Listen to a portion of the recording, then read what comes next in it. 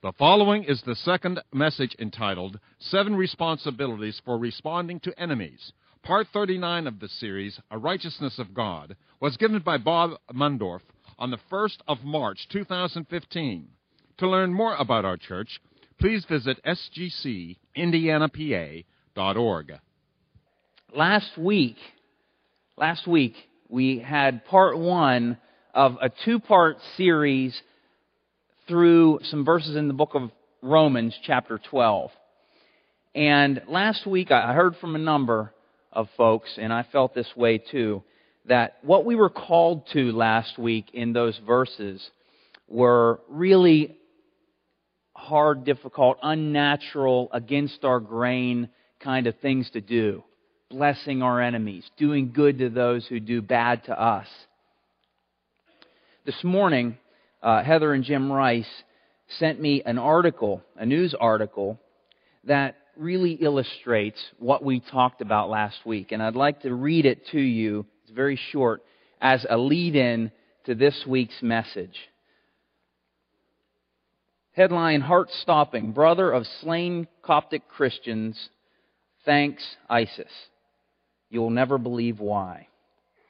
It says, in heart-stopping testimony, Bashir Kamel, brother of two of the Coptic Christians beheaded by ISIS in Libya, called into a TV show yesterday and said he thanks ISIS for keeping the Christians' last words of Lord Jesus Christ in their brutal video because ISIS strengthened our faith. He goes on and says, since the Roman era, this is the era that the book we are currently in took place. Since the Roman era, Christians have been martyred and have learned to handle everything that comes our way, says Bashir. This only makes us stronger in our faith because the Bible told us to love our enemies and bless those who curse us. Goes on, says Bashir Kamal's words visibly moved Maher Fayez, the host of the Arabic Christian channel shown that Bashir called into. The host asked him if he would forgive the members of ISIS that murdered his brothers. Bashir said he asked that same question of his mother. He goes on, my mother, an uneducated woman in her 60s, said she would ask them to enter her house and ask God to open their eyes because they were the reason her sons entered the kingdom of heaven. And he concluded his call-in by praying on the air for the men who killed his brothers. He said, Dear God, please open their eyes to be saved and to quit their ignorance and the wrong teachings they were taught. This is exactly what we were talking about last week. He found a way to bless even these extremist enemies, the ISIS terrorists. And this news article is going viral because it's shocking to the world. I mean, being good and blessing those who do something that evil to us, it's just shocking to people. This is a perfect illustration of last week's passage where we looked at the first 5 of 7 responsibilities for responding to our enemies. And we're going to look at the last 2 today, but let's review those first 5 that we talked about last week that came from the verses in Romans. Number 1 was bless them. Came from verse 14. Also from verse 14, number 2, do not curse them. Number 3, never return bad for bad. Number 4, plan good from verse 17. That was what we called premeditated goodness, planning good ahead of time. And number 5, be the peacemaker from verse 18. Now, I know that after last week's message, after talking to many of you, that we tended to think after hearing that something like this. So, we're supposed to just be the doormat and let people step all over us. Is that what you're saying? You just let the bad guys get away with everything? Well, yes and no. Yes and no. And that's what we're going to talk about today in our passage. Our passage answers the question today. We're going to cover the last 2 responsibilities that we have from verses 19 through 21. And in these verses, which we'll read in just a minute, we will see that, yes, we are going to get stepped on. We are going to be mistreated. We are going to suffer unjustly. But it doesn't end there. We'll see in these verses that nobody, and I mean nobody, mistreats a child of God and gets away with it. Our response to these things that we looked at this last week and this week, they determine, in a sense, what will happen to those who are our enemies. And we will see that as we look. Let's look at verses 19 through 21 of Romans chapter 12. It says, "Beloved, never avenge yourselves, but leave it to the wrath of God. For it is written, 'Vengeance is mine. I will repay,' says the Lord. To the contrary, if your enemy is hungry, feed him. If he is thirsty, give him something to drink. For by so doing, you will heap burning coals on his head. Do not be overcome by evil, but overcome evil with good." So on a real basic level, this passage tells us two things. One, that our responsibility when it comes to being mistreated or taking revenge on those who mistreat us is to really just let it go and let God, to leave it to the wrath of God.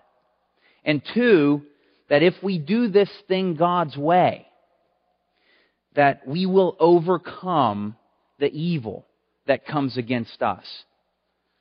So essentially, these verses are God's game plan for responding to and conquering evil. So I'm going to tweak the title a little bit from 7 responsibilities for responding to our enemies to, for today, 7 responsibilities for responding to and defeating our enemies. Start with verse 19. This is where the first one today, number 5, comes from. Let go and let God. Verse 19 says, "Beloved, never avenge yourselves, but leave it to the wrath of God. For it is written, 'Vengeance is mine. I will repay, says the Lord.'" Now, as I said last week, many of us, most of us, probably all of us know how it feels to be mistreated, how it feels to be treated badly. And I'm sure there are so many varying degrees in this room of how people have been mistreated. I mean, everything from, if you would call this mistreatment, getting really upset at the snowplow driver because he threw a bunch of snow in your driveway, and he does that every week, week after week, to somebody doing something to you where it's caused a lifelong change. It's something that has changed your life for the worst. I mean, it could be anything. You may have been mistreated on the way into church this morning by your spouse. Kids, you might have been mistreated in some way by your brother or sister. You might be thinking of something a lot bigger than those things, but nevertheless, our passage doesn't discriminate. Our passage tells us how to respond anytime we've been mistreated by someone. So this applies across the board. You remember that truck driver last week in the opening illustration? How many of you were here last week for the message? Okay, most of you had heard that story I gave about the truck driver, and he took vengeance. I mean, I picture this truck driver. Did you ever see those big trucks with the mud flaps that have Yosemite Sam on the back that say, "I don't get mad, I get even"? When this guy ran over those bikes and he's driving away, that's kind of what I'm seeing in my mind. He has those mud flaps. And, we aren't to do that. We aren't to get even with those who do evil to us. That's what we talked about last week. There is no vengeance on our part, but it doesn't mean that there is no vengeance. That's what we're told this week in our passage. When we take vengeance into our own hands, what we're doing is we're stepping out of our God-given place and we're stepping into God's place. It's His role. Vengeance is mine, says the Lord. When we do it, we step into His role. That's what this is telling us. In verse 19, literally, word for word, this phrase, "leave it to the wrath of God," says this. It says, "Give place to the wrath of God." Give place to the wrath of God. And this helps us to understand what it means, because when you look up that phrase in the Bible, in your New Testament, and you look at where that phrase is used in other places, it just opens up our understanding. So, for example, we're going to look at one. Luke chapter 14, verses 7 through 9, use this exact same phrase. And this is where it says, "So he told a parable to those who were invited, when he noted how they chose the best places, saying to them, 'When you are invited by anyone to a wedding feast, do not sit down at the best place, lest one more honorable than you be invited by him. And he who invited you and him come and say to you, give place to this man.' And then you begin with shame to take the lowest place." This is the same phrase that's in our passage. Give place to. See, when we are taking vengeance into our own hands, and when we repay bad for bad, we're actually sitting ourselves in a seat that we're not qualified nor authorized to sit in biblically. We're sitting down in God's throne. This is His job to do according to our verse today. He gives vengeance, not us. There's a perfect illustration of this that comes from the Old Testament book of Genesis. A man named Joseph. He understood this. I want us to look at this illustration because it just captures it perfectly. Genesis chapter 37. And Joseph, by the way, he understood, you'll see, what it meant to be mistreated and abused and hurt by people and wronged. He suffered unjustly. It says in verse 3, "Now Israel," that was his father, "loved Joseph more than any other of his sons, because he was the son of his old age. And he made him a robe of many colors. But when his brothers saw that their father loved him more than all his brothers, they hated him and could not speak peacefully to him. Now Joseph had a dream, and when he told it to his brothers, they hated him even more." Now this wasn't your everyday sibling rivalry here. This wasn't like, your sister eating the last of the Fruit Loops and you get upset. This is terrible mistreatment. These guys were going to kill Joseph. So one day, Joseph, his father, sent him out to find his brothers in the field. And we'll pick it up at verse 18. It says, "They saw him from afar, and before he came near to them, they conspired against him to kill him. And they said to one another, 'Here comes this dreamer. Come now, let us kill him and throw him into one of the pits. Then we will say that a fierce animal has devoured him, and we will see what becomes of his dreams.'" Verse 23. "So when Joseph came to his brothers, they stripped him of his robe, the robe of many colors that he wore.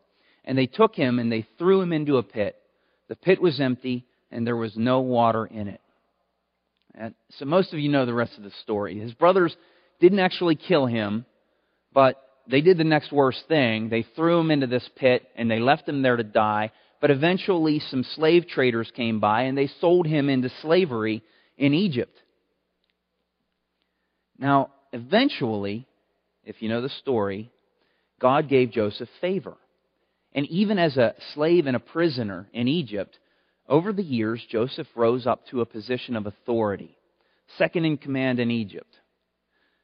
Now, think about this. If there was ever a man in a position to get revenge, it was Joseph. I mean, if there was ever someone with the right to take revenge into his own hands and then actually carry it out, it was Joseph. He was abused, he was terribly mistreated, and he was moved up to this position by God. So how would you respond if you were him? I mean, think about how you would respond if one day your brothers came and appeared before you and you saw them. Look at how Joseph responded. Verse 15 of Genesis 50 tells us,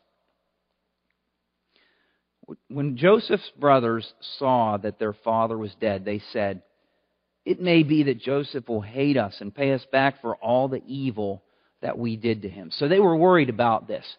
Joseph paying them back for the evil.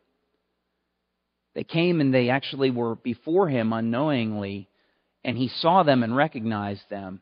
And verse 19 tells us what Joseph thought and how he responded. Verse 19, Joseph said to them, "Do not fear, for am I in the place of God?" See, Joseph understood exactly what our verses are telling us today. We're not in the place of God. We shouldn't take revenge into our own hands and repay evil for evil. This is one of God's job responsibilities, not ours. Joseph understood it. Am I in the place of God? He's like, no, I'm not going to do that. Why? Because I understand God's role and I understand my role. And it's exactly the same for us today. It hasn't changed. Are we in the place of God? Do we understand the difference between God's place and our place? This is telling us that if there's any getting to be done, that God's going to get it done.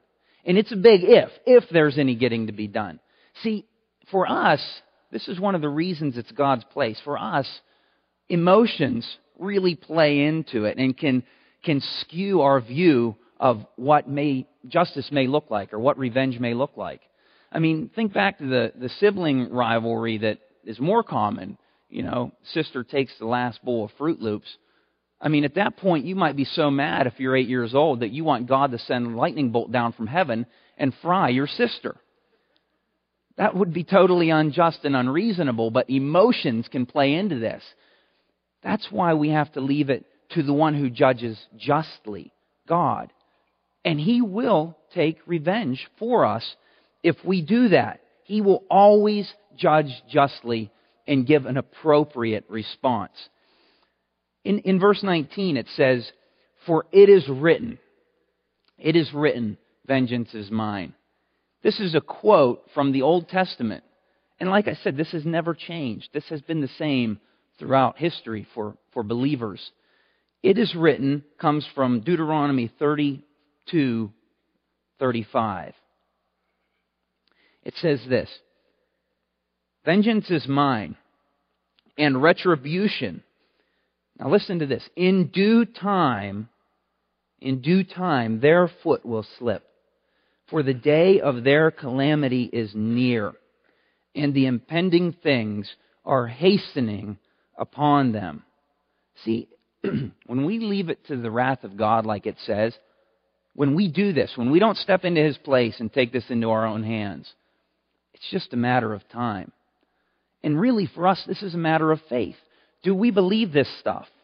If we really believe this stuff, then we're going to let it to the wrath of God. It says there, in due time their foot will slip. Their calamity is near. It's going to happen. God has it all under control.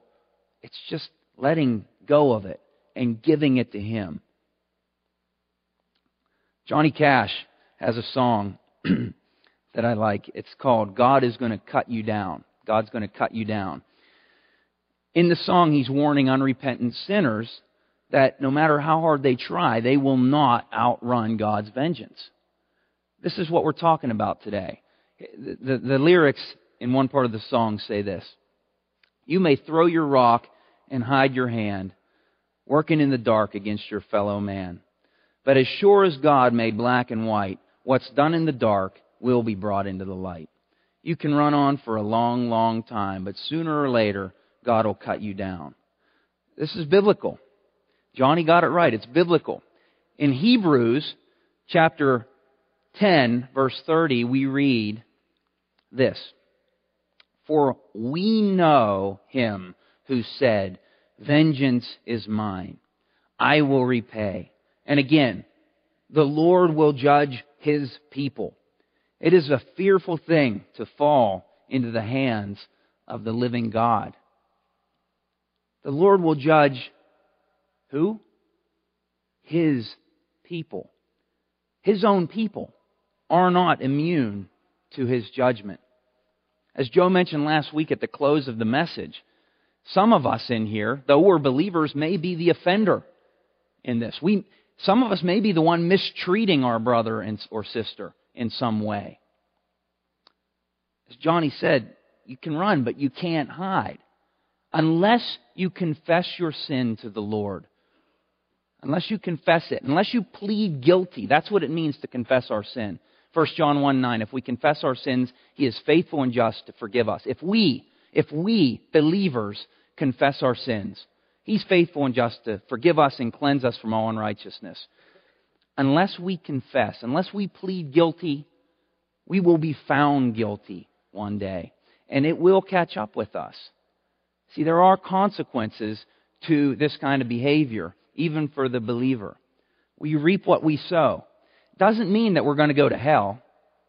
Doesn't mean that we lose our eternal life or salvation. But the Scripture tells us that the Lord will judge His people.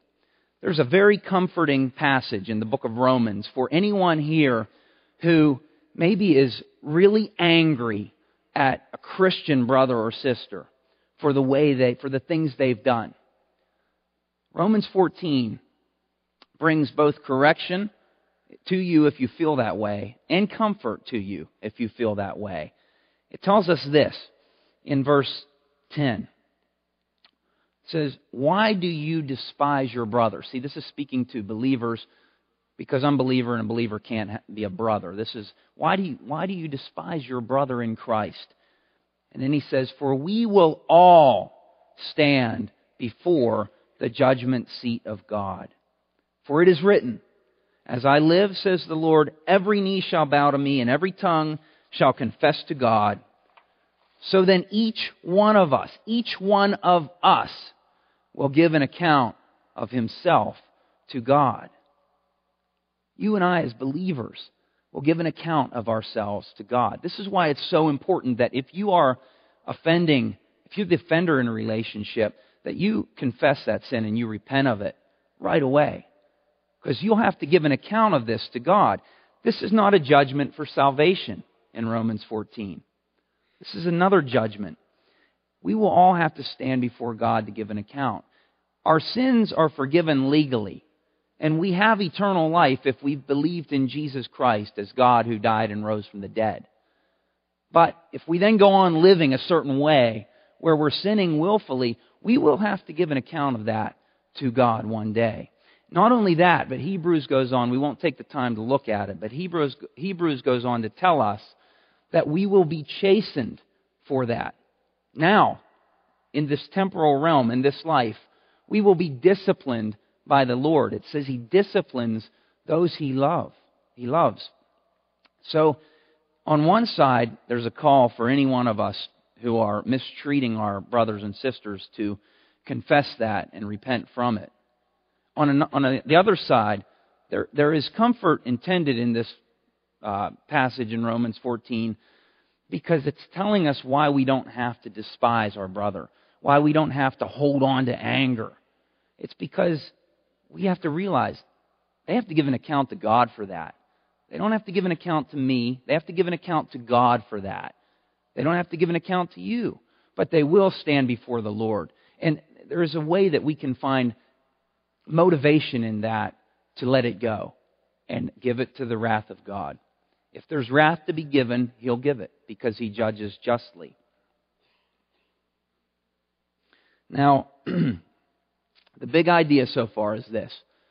When you're wronged, your job is to simply let go and let God. Let go of the vengeance and let God handle it. But one thing I want to point out before we go on to the next point, one thing that really fuels bitterness inside of us, the kind of bitterness that leads us to take revenge into our own hands. One thing that fuels that is whenever we are stewing on the wrongs mentally that have been done to us, when we keep thinking about those, when you keep an account of the wrongs that somebody's done to you, that really stews that bitterness, and it begins to boil, and eventually everyone who's taken vengeance into their own hands has not stopped that process.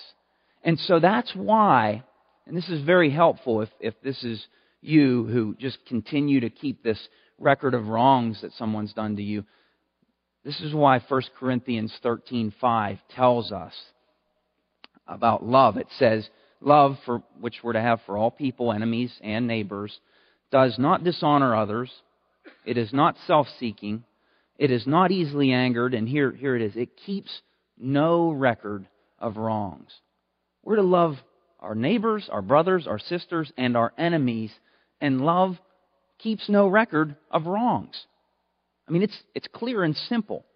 It keeps no record of wrongs. So unless someone works in law enforcement, a police officer, a detective, works for the court system, there's really not a good reason for us to keep record of wrongs, even a mental one.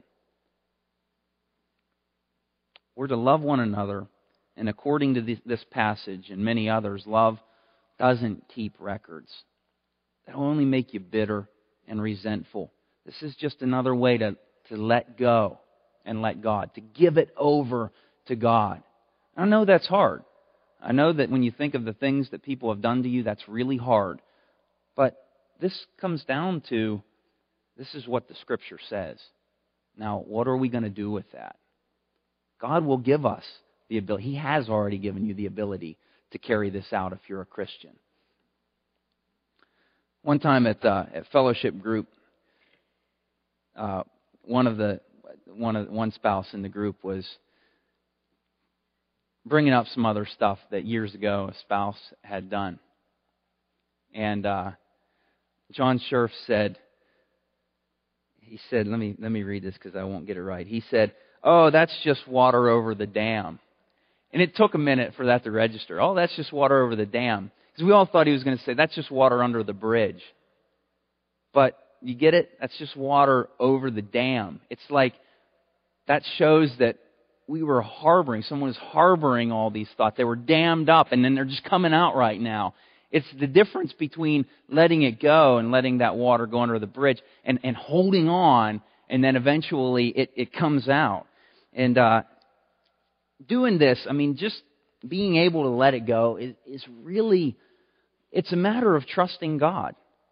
Because of what our passage says, because of what all these passages we've looked at say.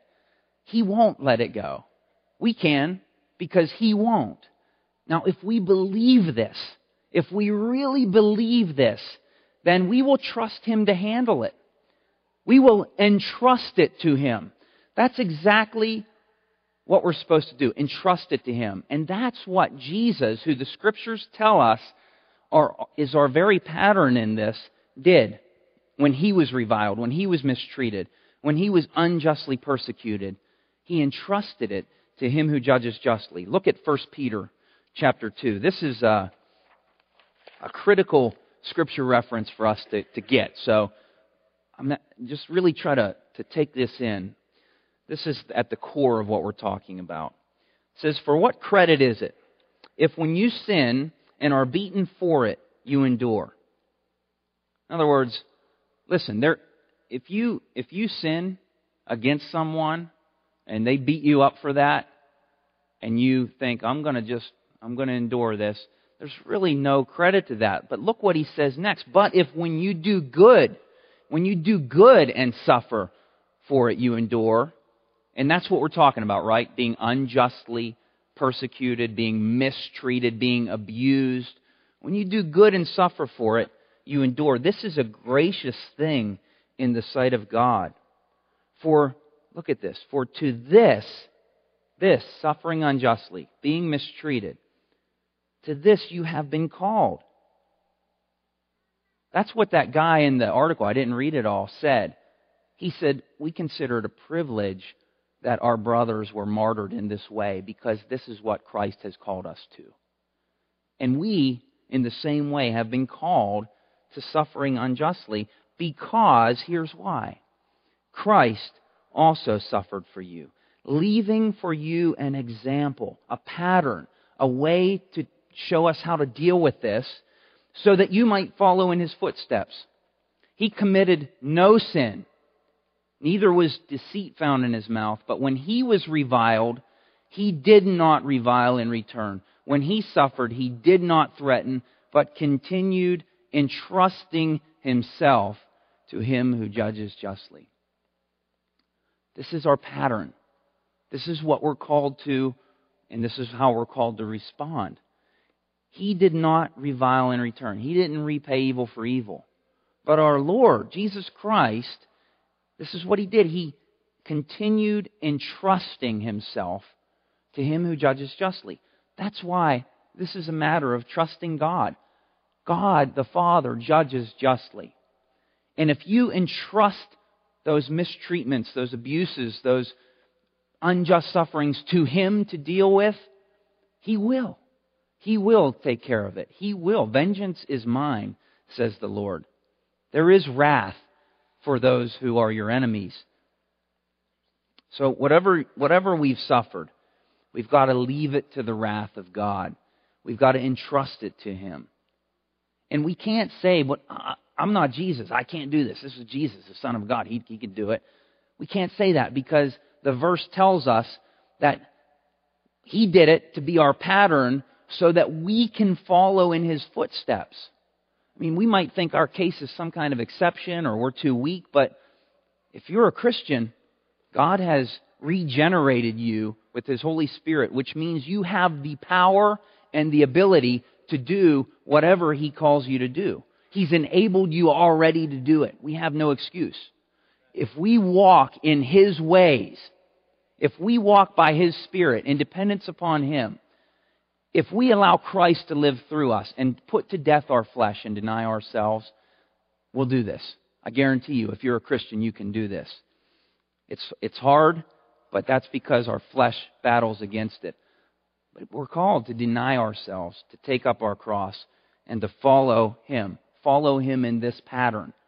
This is why Jesus didn't just totally destroy those people that came against Him. He could have. He was God. He's God. He could have just brought fire down from heaven on them. He could have killed them. He could have called 10,000 angels to fight for Him. But He didn't. This is why. Because He was leaving us an example. So if we follow Christ, that's, by the way, what it means to be a Christian, a follower of Christ. If you follow Christ, it's not what it means to be saved. We are saved by believing in the gospel. But as a follower of Jesus, which we're called to after we're saved, this is what we're called to. This is the very kind of thing. So, we've got to let it go and give it to God. And finally, in verses 20 and 21, we see the last responsibility. And this is really the clincher. This is the nail in the coffin for how we really defeat our enemies in verses 20 and 21. It says, "To the contrary, if your enemy is hungry, feed him. If he is thirsty, give him something to drink. For by so doing, you will heap burning coals on his head. Do not be overcome by evil, but overcome evil with good." And I call this, if I'm summing these verses up in the last responsibility under the 7 responsibilities for responding to enemies, this is win. This is a commandment. Win. Here's why. Here's why this is win. The word overcome, which appears twice in verse 21, is the Greek word Nike. Nike, and how you would pronounce it today in modern Greek, is Nike. If any of you have a swoosh on your shoe, you probably have this word on your shoe. Okay? The word Nike. Nike.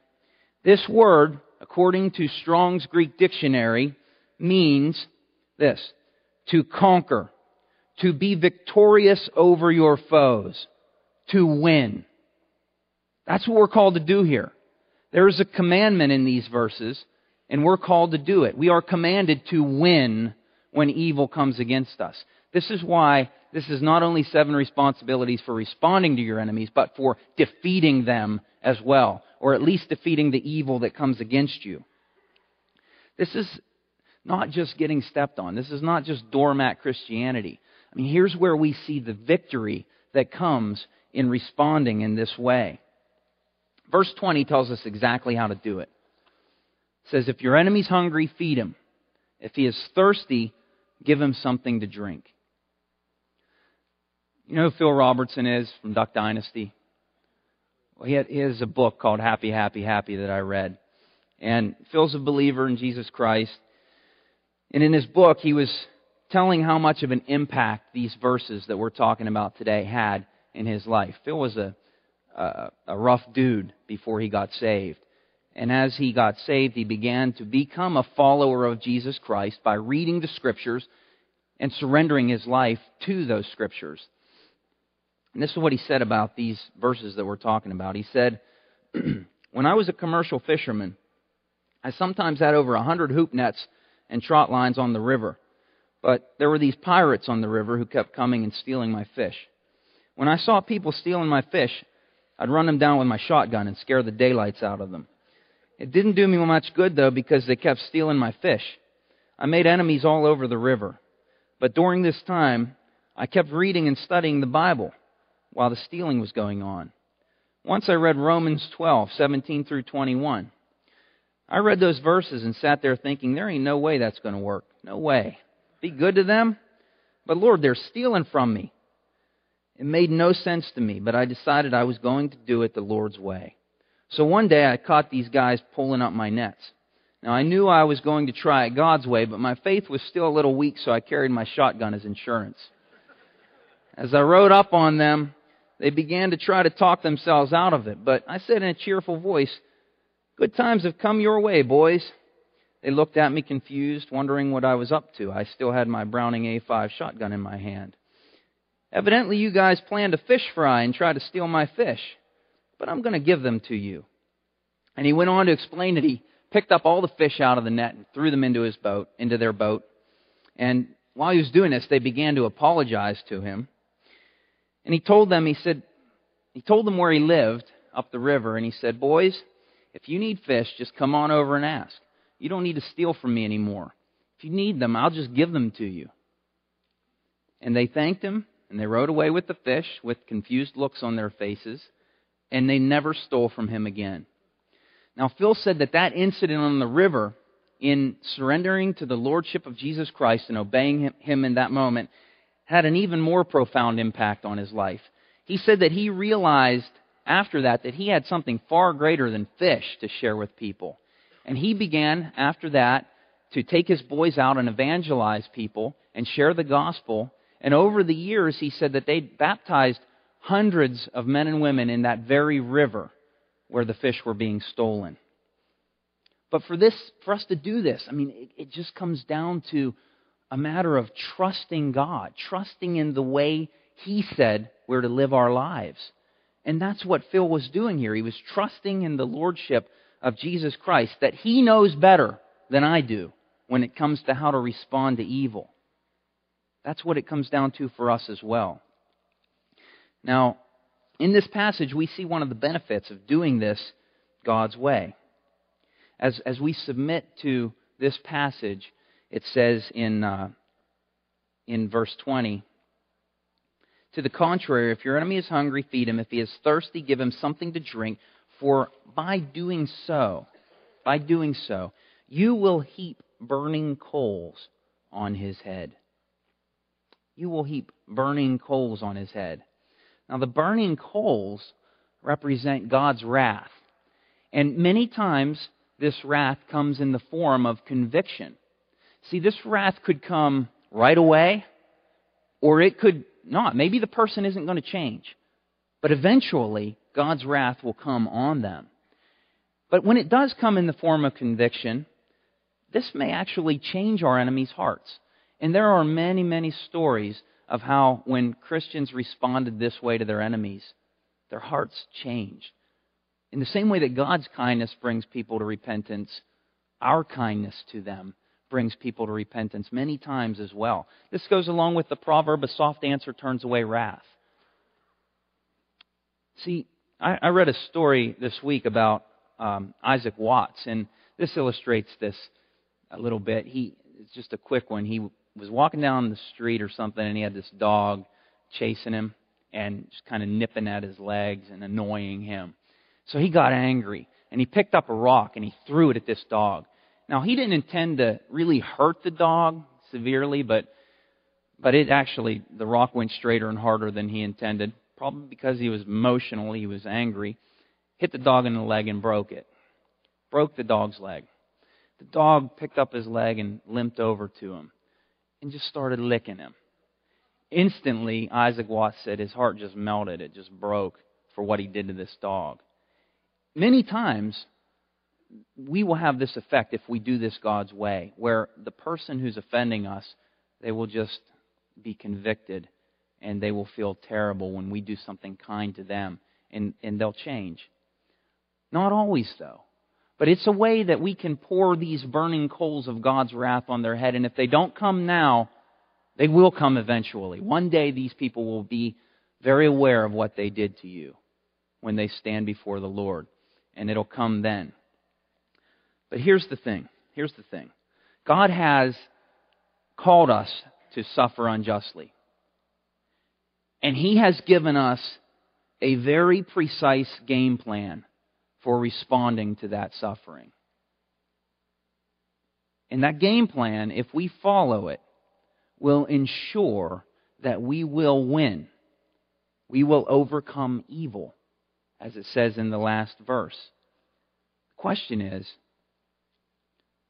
do we have faith? Do we believe? Are we going to buy into this plan, or are we going to do it our own way? If we believe God in these verses, then that'll change the way we respond when somebody brings evil to us. So that's the question.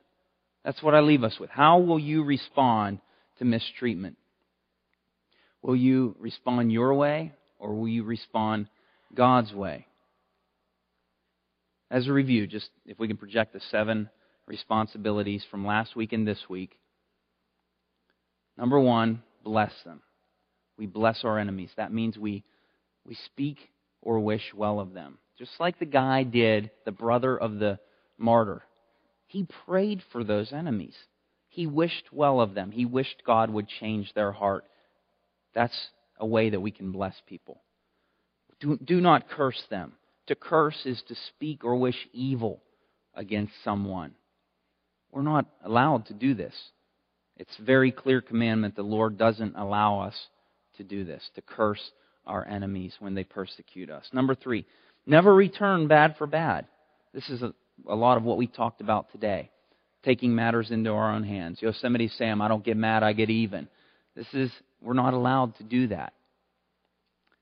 Number 4, plan good. Last week we talked about the word in this verse giving forethought to doing good in the sight of all, that they might glorify God. See, when we do this, when we premeditate goodness and think about how we're going to respond in a good way, and then we carry it out, people see that. And they know that didn't come from us, because it couldn't. So they glorify God. That's what we're called to do. Plan good. Number 5, be the peacemaker as much as it's possible. As much as it's possible. And we looked last week at times when it's not possible. You can get the message online if you want to know more about those times. But as much as possible, we are to bring peace, literally cultivate peace toward all people. All people. Number 6, let go and let God. We looked at that in verse 19 today. We got to let go of taking it into our own hands and let God handle it for us, because He will. And finally, we're called in verses 20 and 21 to win, overcome. That's what it means, to win, to defeat our foes by doing this thing God's way. Now, Satan's going to discourage every single one of us from doing this in various ways. He's going to make you feel like you can't do this. He's going to make you feel like your case is an exception. But you can, and your case is not an exception. God will empower you to do it and to carry this out. So the exhortation is, look for ways to do it this week. Big ways, small ways. We probably each have dozens of opportunities in front of us as we leave this building and go into our regular routine through the week. Let's respond God's way. Let's all stand. We'll have the band come up and we'll pray and end the service with one last song. Father, we realize that this is something that we cannot do on our own. But you said, greater is He who is in you than he who is in the world. Help us to remember that when Satan discourages us from carrying this out. Lord, we believe that you will not call us to do something that you won't enable us to do, and that we can do all things through Christ who strengthens us. Give us that faith as we sing this last song and leave here this morning. In Jesus' name, amen.